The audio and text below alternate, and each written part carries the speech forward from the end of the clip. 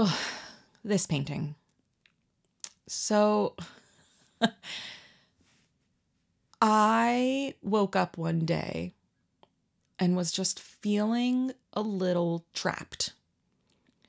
I was sitting in this studio that is beautiful, but is not my studio. And I was just kind of overwhelmed by my own thoughts at this point. And I went outside, and it was maybe 11 a.m.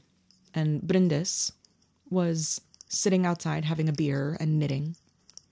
And I was like, "What's up, Brindis?" And she went, "I'm just thinking about the color blue." And I went, "Oh, I should go paint outside." Why that was the way that worked in my brain, I'll never know. But that's what happened. So I went into my studio and I shredded a piece of canvas and I packed a backpack with all of my stuff and I threw on my scarf. So I'm literally walking out onto the fjord, not knowing where I'm going. And if you don't know what a fjord looks like, you think the land is flat. And then all of a sudden, it just ends. And then there's a cliff and water.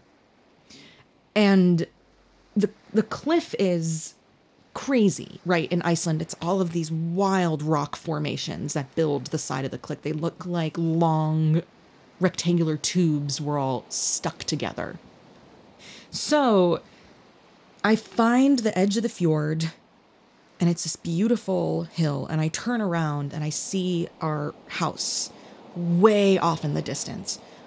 I go to the top of the fjord and I turn around and these fog banks are just rolling in.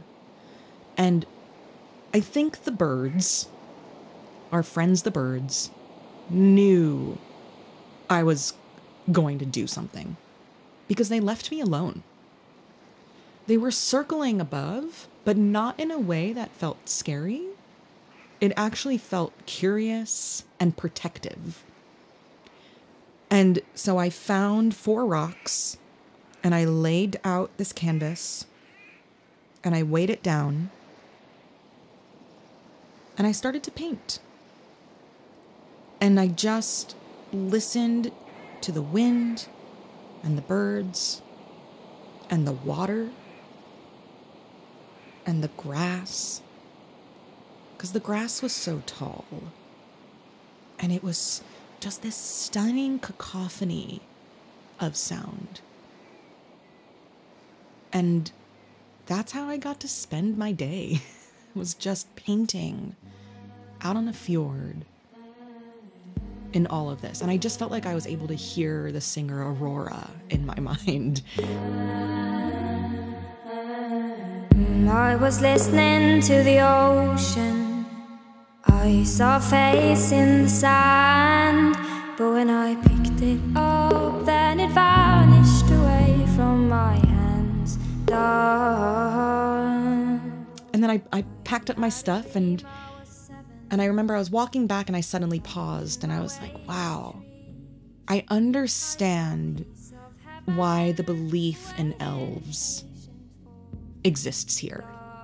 The real magic of a land that can just take over you and bury you in its beauty.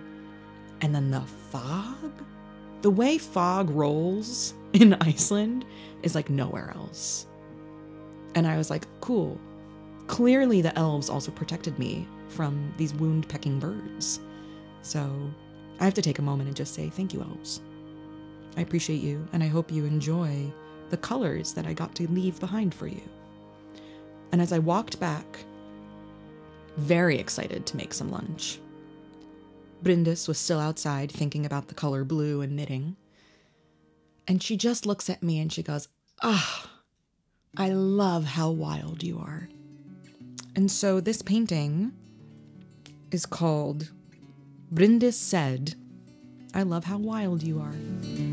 They put my hands in water told me I'm a god.